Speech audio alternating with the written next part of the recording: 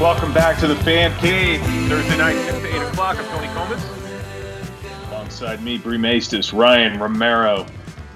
Drives at Mile High Studios is where we are live and broadcasting from. Great show. First hour, lots of information. Obviously, great interviews with Zach Seegers and Joey Richards from What's on Draft podcast, as well as contributors to Mile High Sports, milehighsports.com.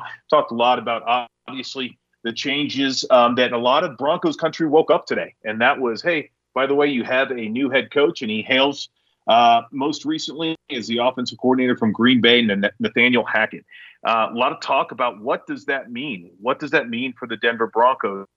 And the talk that has been since last draft day surrounding ever since Mark Schlereth on draft day said the Broncos are going to make the trade today. It didn't happen then, but does the hiring of Nathaniel Hackett mean that Aaron Rodgers is going to end up in Broncos country wearing the orange and blue number 12?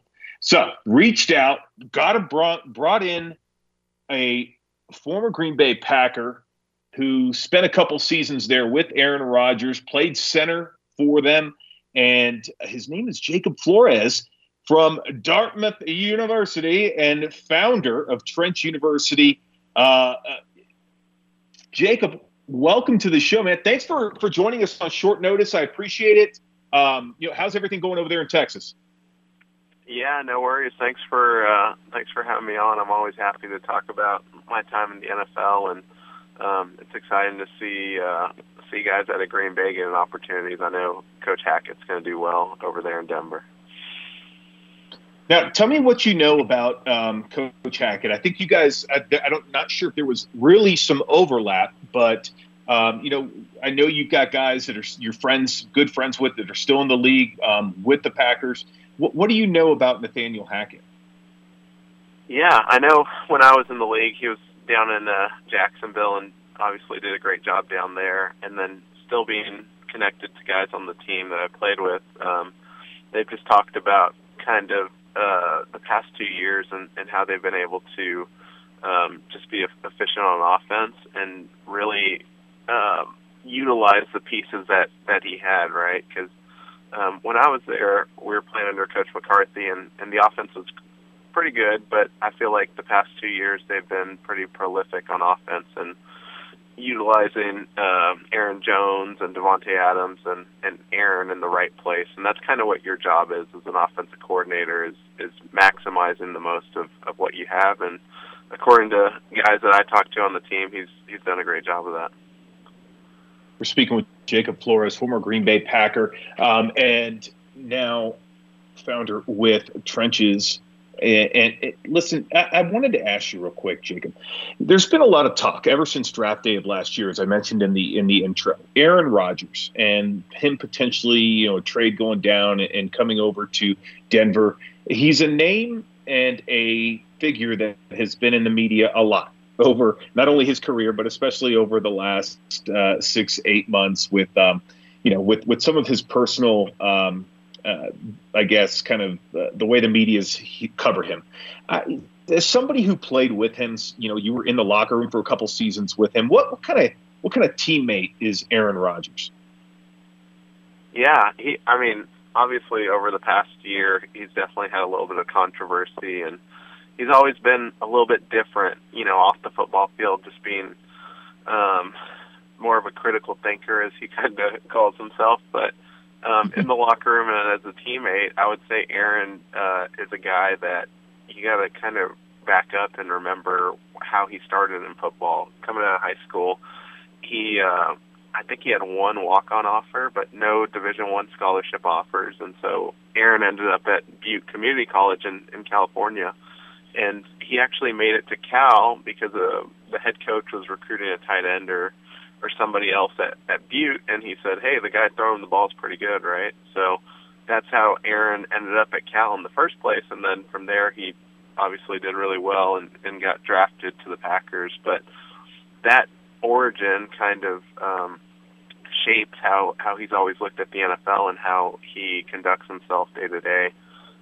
One thing that he taught me and a lot of other guys on the team was you always have to find one or two things that you want to get better at that day, because the NFL is a league where they're constantly bringing in new players. They're constantly bringing in a fresh, group of free agents and draft picks every year.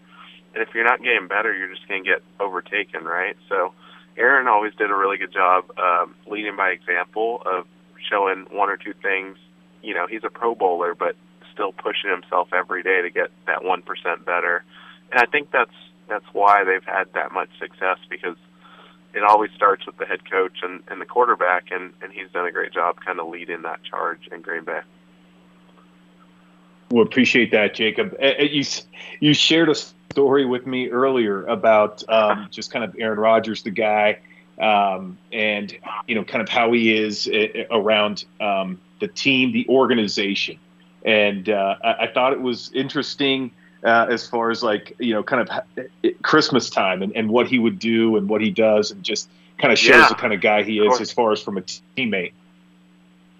Yeah, I think right or wrong, sometimes the media focuses on the buzz, the hot topics, and trying to polarize everything, and they don't always focus on, the good stuff per se. So every year around Christmas, he would get every single person in the building a Christmas present, whether you're the janitor or in Green Bay we had a team of chefs that would make us omelets and meals and everything. Like, every single person in that building, he thought of them around Christmas and got them a gift. And it's not something that gets publicized, but that's kind of the person he is.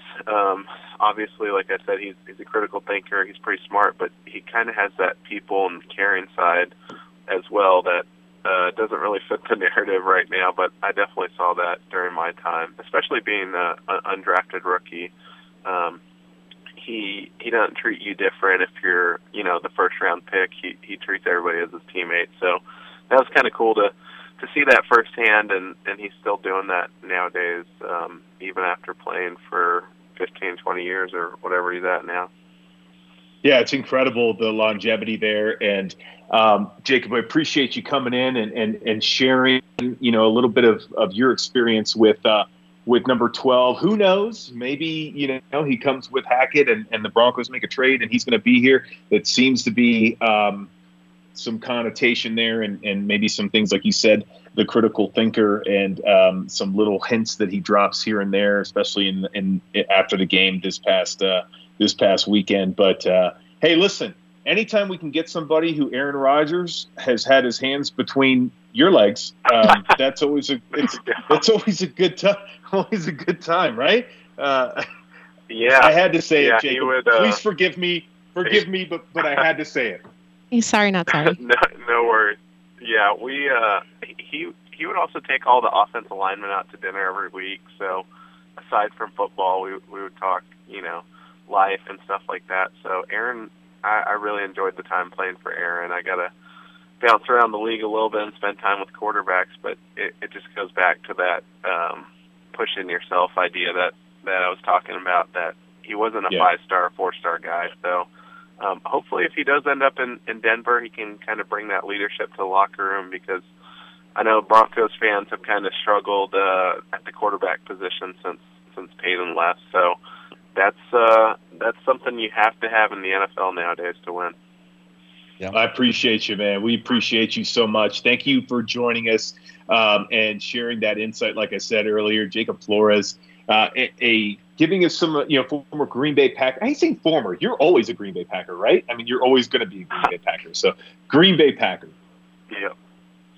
There we awesome, go. Man. No problem. Thank you so much. Thanks for having me on. I appreciate you. You're the best. I appreciate you, buddy.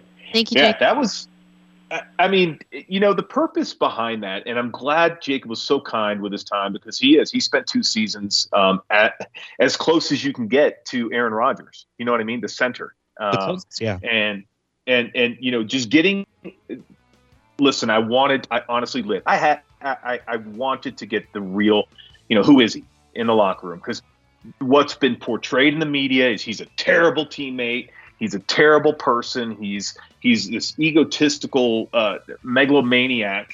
And you know what? I wanted to find out for myself. So fortunately, I was able to get, go through some networking and get the guy who played with him for a couple of seasons and get some insight there. And when we talked offline, Jacob told me, he's like, listen, I'm gonna just tell you what it is, not tell you what you want to hear. And he's like, at the end of the day, Aaron Rodgers is a good teammate. He's a great teammate. He's an amazing leader, and he's also a great guy when it comes to culture in the organization. So I wanted Broncos country to hear that, and I hope that it's appreciated. Not because I'm swinging from Aaron Rodgers' balls, but because I just feel like Jacob said it, and he said it so eloquently, that the media portrays people how they feel like they want him to be portrayed. Does that make sense, guys? Yeah, absolutely, Tony. And that it not only is going to help Broncos country, it helps kind of establish a different side, a refreshing side, and kind of a unique side that we don't necessarily always get to see. So thank you for that. A little bit of positivity never helps, even if it's coming from me. But no, Jacob Flores, former Green Bay Packer, joined us. Danny, I would love for that interview to be up on Twitter. That would be fantastic if you could work and make that happen. Don't go anywhere when we come back. We've got more right here on the Fan Cave. Kevin Lytle's going to be joining us at 7:30. We're going to talk some CSU hoops, men's basketball in Fort Collins. Fire right now. I believe they're 16-1. They are ranked in the top 25. This is a team that is looking at March dead ahead, March Madness. So we'll talk some more Broncos. We'll talk some more CSU football. It is the Fan Cave right here on MileHighSports.com.